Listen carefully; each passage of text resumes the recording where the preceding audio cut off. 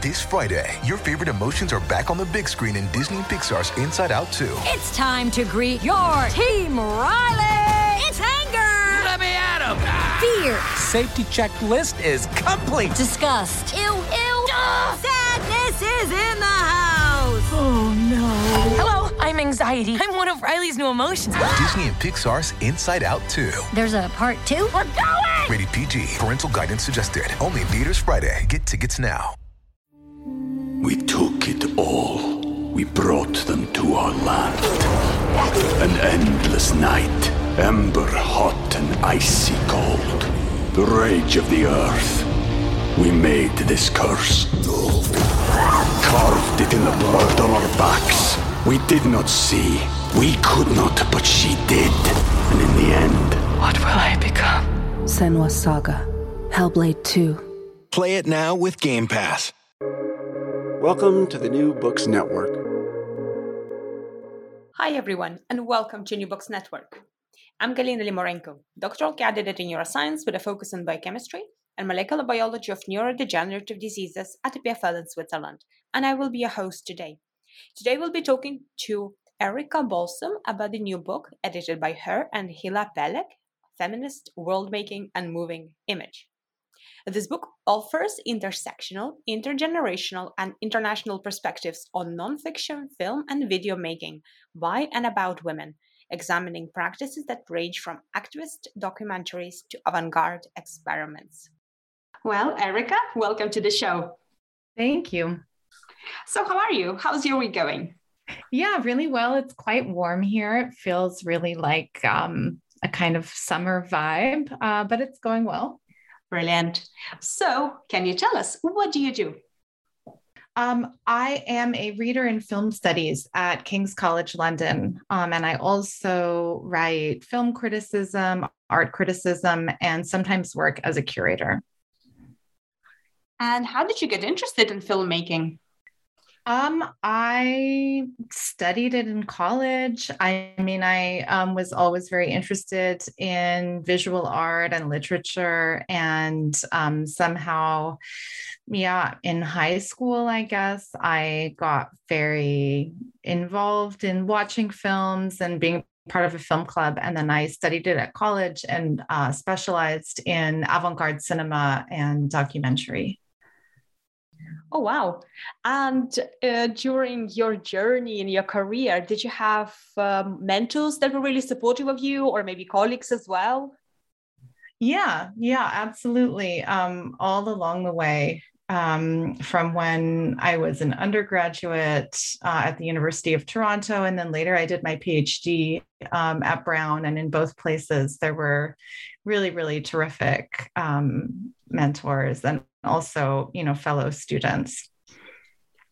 And what would you say to our younger listeners and students and maybe even early career researchers? What would I say to them about what exactly?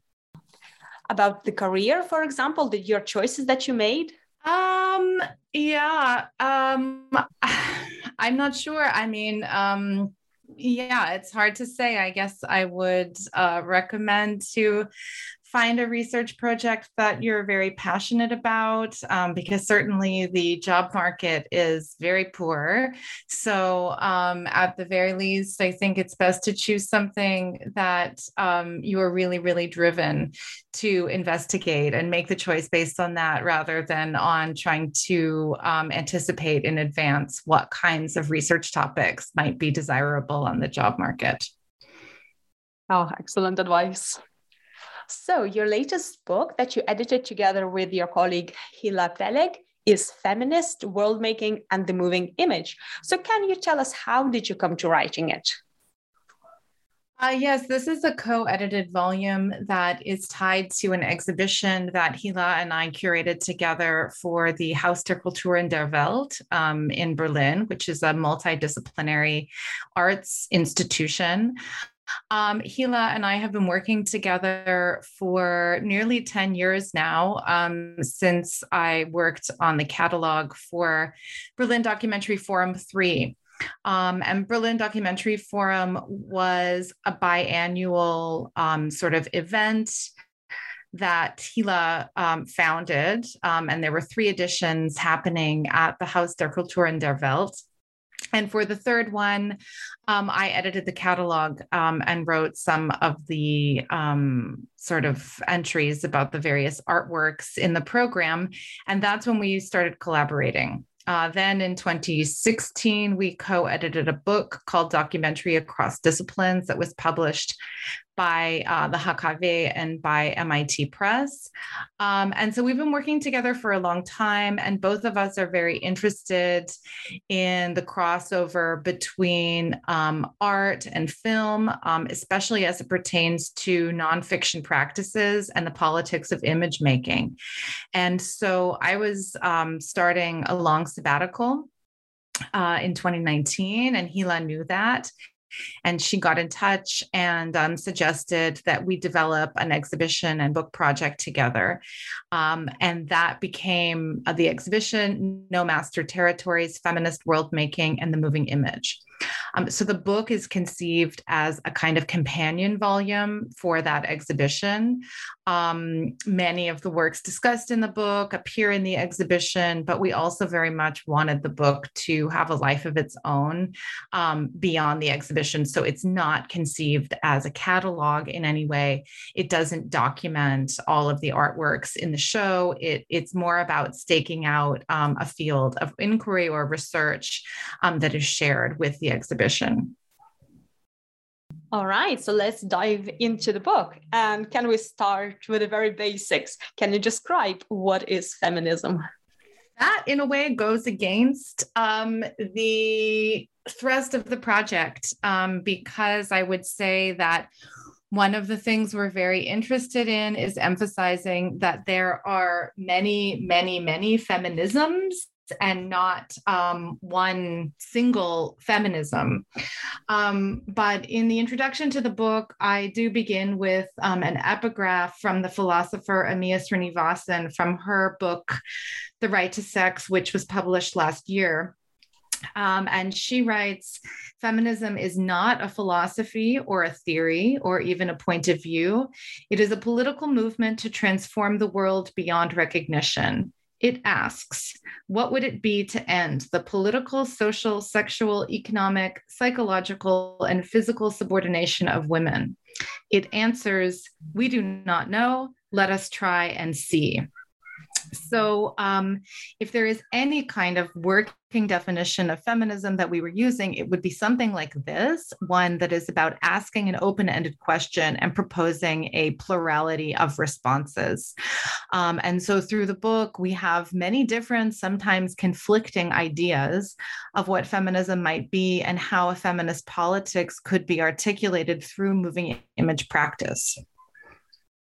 Oh, interesting. So it's more about the process of getting to the goal rather than something that has a definition, like end definition. Well, there is an end definition in the Srinivasan quote in that she calls for the end of the political, social, sexual, economic, psychological, and physical subordination of women. So that is very much a kind of goal, a sort of utopian goal, and one that would involve a complete remaking of the world as we know it. Ah, gotcha.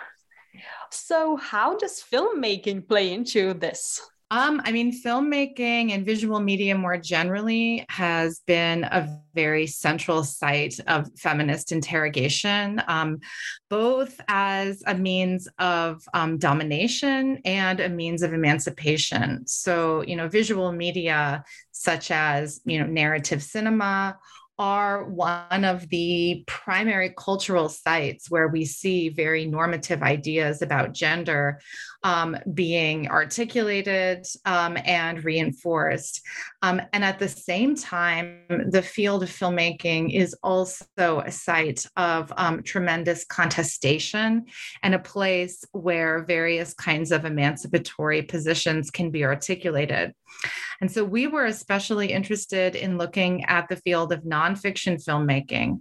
And we understand nonfiction as a very broad field that encompasses documentary essay filmmaking, video art, experimental film, educational films, newsreels, and so on. And we were very interested in this field because it breaks out of the very capital intensive form of the fiction feature film, which is, the kind of form that tends to monopolize ideas about what cinema is and also how film history is written. But we were also interested in this form because we have within it a claim on actuality, some kind of claim about saying something about our world as it is, rather than, inventing an entirely fictional world. These are works that often describe the world that we live in. And we were interested in thinking about how many of these works redescribe reality from a feminist point of view. So they allow us to really see the world in very, very different ways. And what time periods do you feature in your book? The focus is on the 1970s to the 1990s, and this is true of the exhibition as well. And that's obviously a period in which there were women's liberation movements springing up all around the world. It's also a time of technological change when we have the heightened availability of video technology, of 8mm and 16mm filmmaking. And so there's also a sense that, these formats are more accessible for women and easier to use with limited budgets. That said, we are not making any kind of periodizing claim. There are discussions of works in the book and also included in the exhibition that go back to the 1920s and continue up through the new millennium and a little bit into the present. So we really want to emphasize that this history of feminist film and video making that we're looking at is something that has a very, very long history. It's virtually as old as cinema itself. And it's also something that continues into the present. So we have this focus on the 70s to the 90s, but it's not strict. You have such a beautiful gallery of different kinds of filmmakers and their works. Can you just tell us what was your process of choosing who to feature in your exhibition and in the book? So one of the first things that we did was go to the Arsenal archive in Berlin and really look at all of the works in their collection that were nonfiction works by women that we were not familiar with. And their collection is very international because many of the works come from having been exhibited at the Berlinale Forum, which is a program of very adventurous filmmaking that's been going on for, I guess, about 50 years now. And so we looked at all of those. We also went back and looked at a lot of old film festival catalogs. And we were really interested in trying to move a little bit outside of the handful of figures that tend to be discussed again and again and again when it comes to feminist filmmaking. We were also very interested in decentering a focus on the US and on Western Europe. The US and Western Europe are absolutely represented in the exhibition and in the book, but we really wanted to kind of also look at other geographical locations, and we saw that really as a major point of urgency.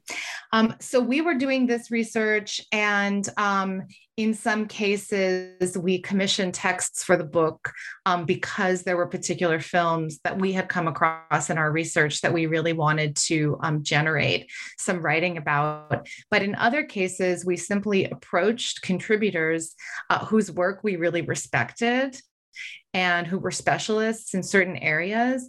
And we asked them what they thought would be interesting to write about. And so in some cases, the contributors to the book produced essays that then fed back into our research for the exhibition. And we included some works in the exhibition because we were so excited about how some of the contributors to the book had discussed them. Now, can you give us a flavor of what kind of works and filmmakers you featured in your book? There is no single aesthetic style, no single approach. And that was something that we were very insistent upon. I mean, right now, you sometimes hear of ideas like the female gaze, which perhaps somehow suggests that there is a feminine or a feminist aesthetic and that all work should abide by certain formal characteristics if they are going to count within a category like that. And we really wanted to move away from that kind of focus.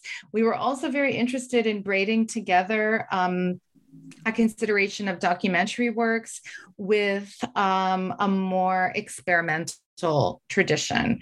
And so we have some works and figures like Liz Rhodes or Nalini Milani, who are coming very much out of an artist film tradition. But then at the same time, we have other figures such as Claudia von Alemann or Sarah Mulderor, who are working a little bit more in a documentary tradition. And we have lots in between as well. So we were interested in trying to understand this space between experimental film and documentary. It's like a whole spectrum, isn't it? Absolutely, absolutely. So what works made the biggest impact on you within the book that you featured, or maybe something even outside? So the title of the exhibition, No Master Territories, is a phrase that is drawn from a section heading in When the Moon Waxes Red, which is a book by Trinity Minha. And she's included in the book. We have a reprint of her text, Outside In, Inside Out, from 1986. And it's sort of a central feature of the book that most of the texts in the book are new commissions, but we also have 8 or maybe 9 historical texts by filmmakers. And each of these is accompanied by a newly commissioned response by a contemporary scholar. And so Trin Minha's Outside In, Inside Out is included in the book. Her new film, What About China, is included in the exhibition. And she was a very important figure for us, not least in lending, the title of No Master Territories to the exhibition, but also because her work is very multidisciplinary and she's working across documentary and experimental film. She's engaging in a kind of intersectional feminist critique of the ethnographic tradition and trying to think about a kind of deconstructive approach to autoethnography. And that was very, very important for us as a kind of theme running throughout the book and also the exhibition. So what kind of things did the filmmakers try and strive to accomplish by making those movies or films? It's very hard to generalize. In some cases, these are activist documentaries that are meant to have a sort of, political impact in terms of really changing people's minds or informing them about certain realities that maybe they wouldn't have known about. But in other cases, the practices that are examined in the book are artistic practices, and they don't have necessarily any kind of instrumental function. But I think in general, there's a real desire to reclaim representation, meaning sort of to cease to be an object of representation and become a subject of representation. So how to represent oneself, one's own experience, one's community. We also have some works that are engaged in cross-cultural representations. That's another sort of very inspiring part of Trinity Minha's practice that we carried through in the book and in the exhibition. But so it's hard to generalize. I think, every filmmaker or artist that is included would probably answer that question in a slightly different way. But I think that for us, I think that the concept of world making, which is found in the title, is an important one, because really what that's about is about redescribing the world from a non-hegemonic point of view, so as to potentially change the world. And perhaps that change, is not something that occurs immediately. It's perhaps not something that occurs for everyone, but even just in smaller corners, if people can kind of have their sense of what is possible or what exists somehow altered in some way, that's what we were trying to get at by referring to this world-making capacity of the moving image. Beautiful. So was the film as a medium always accessible to these kinds of filmmakers in this area? I think in general, film is not very accessible as a medium, in the sense that, anyone can pick up a piece of paper and a pen and write. Of course, one needs time and so on, but actually the production of the work is not capital intensive, whereas filmmaking is a very capital intensive medium. And so it has presented many, many barriers to access. But I think one of the things that is very notable about the works discussed in the book is that very few of them were made on 35 millimeter film, which is a sort of, professional gauge of filmmaking. Most of these works were made on small non-professional gauges like Super 8 or 16 millimeter, which are cheaper and which are more accessible, or on video, which equally cheaper and more accessible.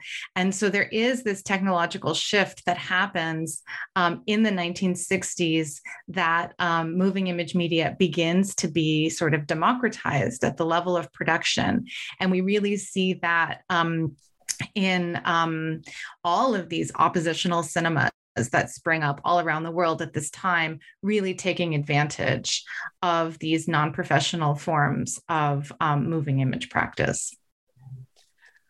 And what was the reception of some of these films during the time that they were released? Again, it's impossible to generalize about something like that. Some of these films had very limited circulation and others had tremendously wide circulation. So for instance, a film that was very important to us and which Giovanna Zapperi discusses in the book is Processo per stupro, which is an Italian film from 1979. And it's a 1 hour observational documentary of a trial for gang rape that took place in the suburbs of Rome. And this was made by a group of women collectively, originally shot on videotape. And the women worked for RAI, the Italian national broadcaster. And they made this video film, and it was broadcast on Italian television twice for a combined audience of something like 12 million people. And it was discussed a lot in the Italian press at the time. And so, it was really sort of credited with changing a national conversation around rape. So that's kind of like one side of the spectrum in terms of the public circulation of this work, initially at least initially at the time of its release, because subsequently the film was not shown very much at all. But in other cases, we have works that were seen much less frequently, works that were in some cases sort of put in closets or not looked at for years and rediscovered later on. So it really depends. But these were works, it's safe to say, that in general were not circulating through commercial cinemas. They tended to circulate in community groups, sometimes on television, through through experimental film contexts, film festivals, women's film festivals, especially. So we're not talking about kind of mainstream cinematic distribution. We took it all. We brought them to our land. An endless night, ember hot and icy cold. The rage of the earth. We made this curse. Carved it in the blood on our backs. We did not see. We could not, but she did. And in the end... What will I become? Senua's Saga. Hellblade 2. Play it now with Game Pass. And what's the value of having films as a medium for these topics to be sort of broadcast to a bigger audience?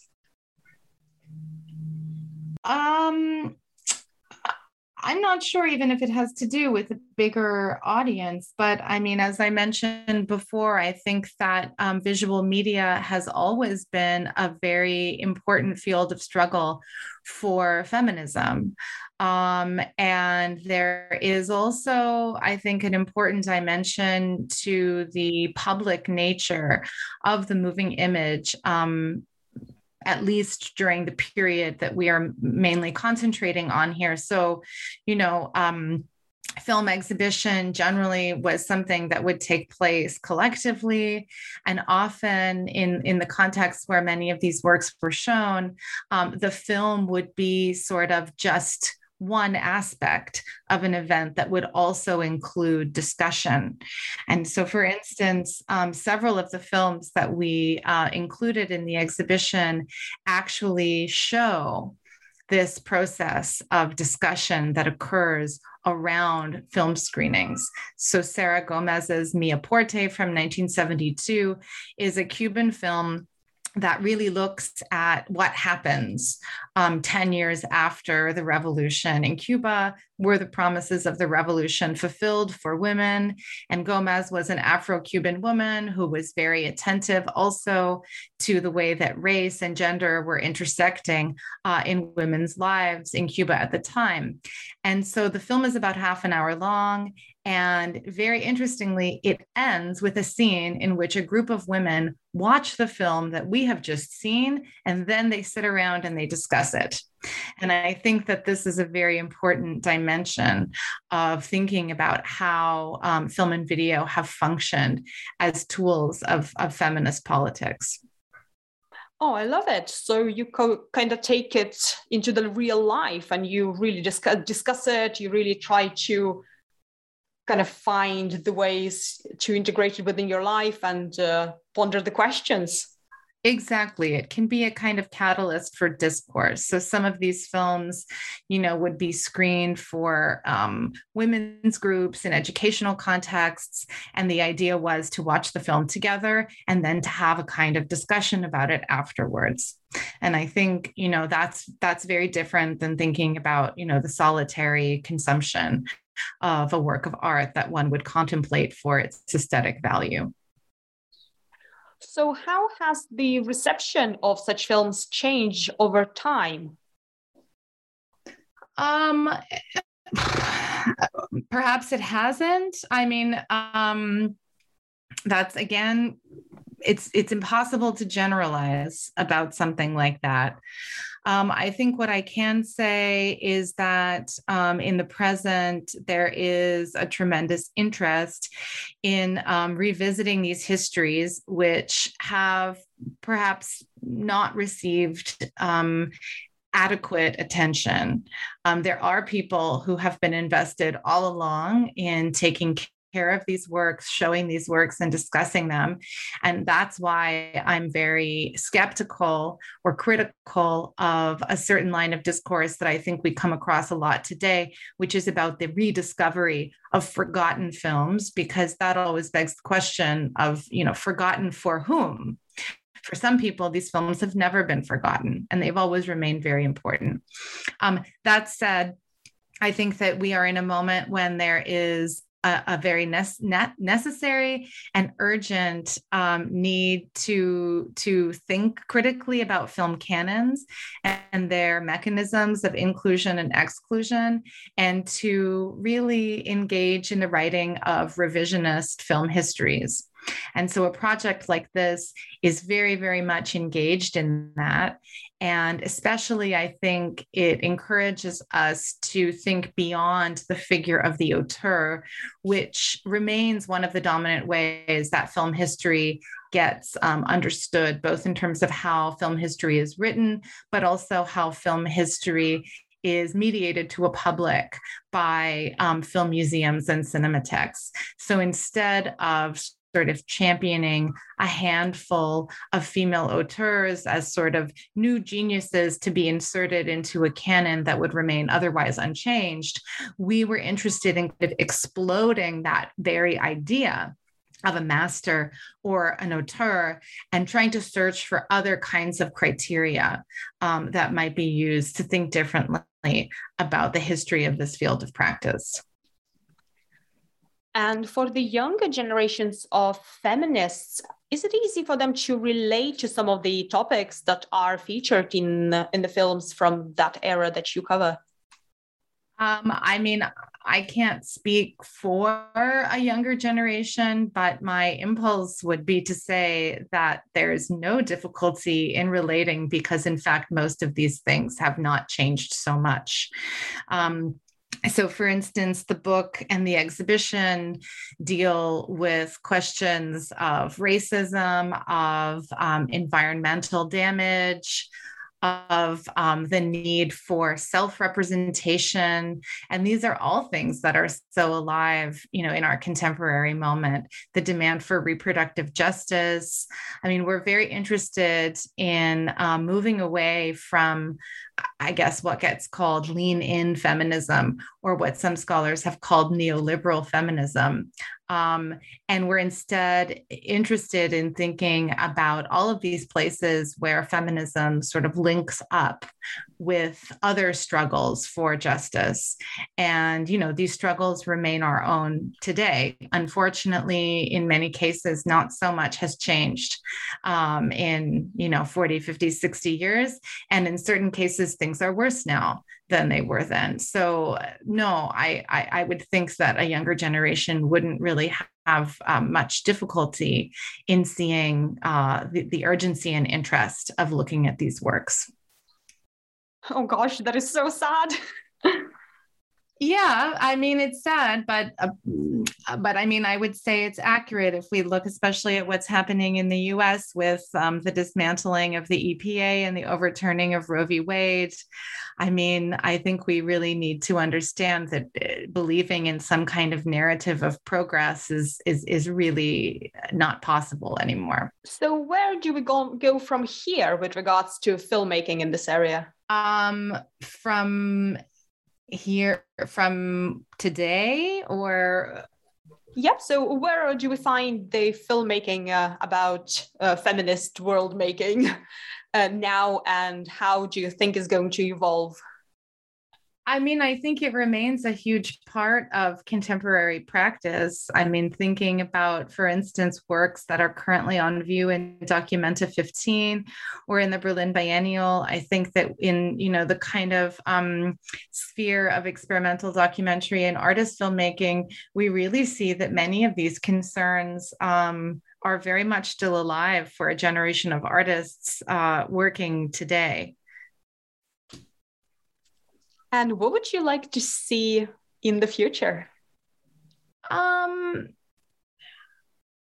mean, that's very difficult to answer. I mean, my work is, as a film historian and a film scholar, so I'm not interested necessarily in setting out prescriptions as to what artists should do in the future. But in terms of thinking, more broadly about feminist politics, I think it's absolutely necessary to think about a kind of transformative abolitionist politics and to really move away from some of the currents of neoliberal feminism that have been quite dominant recently. And I'm sure many of our listeners would have a question about the accessibility of the book. So do you need to be like a professional and in this area to understand it, or is it quite easy to understand? No, we really wanted to make sure that the book was accessible to a wider audience beyond just specialists. I would say, it's not for an absolutely general readership, but I think that it is something that, the writing is very clear. It's not jargony. It is meant to sort of grab the reader's interest. And so I think that, certainly like anyone that is interested in feminism, in documentary and experimental film would find it to be fairly accessible. Now, thinking about the bigger picture, maybe a bit of a reflection. So how important do you think filmmaking as a medium is for furthering this discourse about feminism and feminist world making? And how do contemporary media like TikTok videos, for example, feed into it? I mean, TikTok is a vernacular form of image making that exists in a different historical moment and with a whole different set of parameters than the kind of practices that we're looking at here. So I don't really think that relation is a strong one. Yeah, fair enough. So what discoveries in your research for your book, Feminist World Making and the Moving Image, surprised you the most? I think for me, it was a tremendous pleasure to be able to immerse myself in watching many films, most of which I had never heard of before, over a period of several years, which, are films that can be very difficult to access and in many cases, don't have English subtitles. And so I think one of the things that surprised me in a very positive way was actually how little I knew, because, when I started the project, I thought I had a sense of what was out there and what kind of things we might include in the exhibition or, commission texts for the book. And actually, we really, went quite far in watching hundreds and hundreds of films. And it was an amazing experience and very kind of inspiring and enriching for me. But it also made me sad in a certain way, because I really saw how many terrific works there are out there that are just not getting the exposure or the research that perhaps they deserve. And do you have your favorite way of viewing the films? Like, for example, with your friends or on your own or in a classical movie theater? Definitely in a movie theater. I mean, I think that there's something very special about the perceptual and temporal situation of the movie theater, the large scale of the image and the way that space kind of channels your attention and shuts you off from the outside world. I think that that's very important. With friends, I suppose, because it's nice to have some sort of discussion afterwards. Well, this has been a really fascinating discussion, and I and our listeners are definitely inspired now to go and look up those films that you feature in your book. So we're wondering, what's next for you? What's your next project? Next year, it will sort of continue with this project in a way, because the exhibition is touring next year to the Museum of Modern Art in Warsaw, and we'll also be doing some film programs in different places based on the book and the exhibition. And so I'm continuing to do research in this area, also thinking of writing a text about feminist film historiography, and also possibly about the film I mentioned earlier, Processo per Stupro. And where can our listeners find more information about your work, your book, and the exhibition as well, if they want to pop in and have a look? On the website of the Haus der Kultur in der Welt, it's hkw.de. And there you can find information about the exhibition, including the curatorial introduction, the book. There's also a podcast with 4 episodes. And there's also an online cinema. We're showing a really wonderful film, Winter Ade by Helke Misselwitz, for free streaming online all summer worldwide.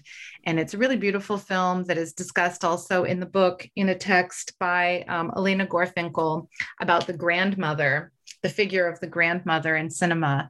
And in this film, Helke Misselwitz travels across East Germany just before the country would cease to exist. And she talks to women and girls across various generations. And it's shot in 35 millimeter, black and white, really, really gorgeous cinematography. Oh, wow. Looking forward to watching that.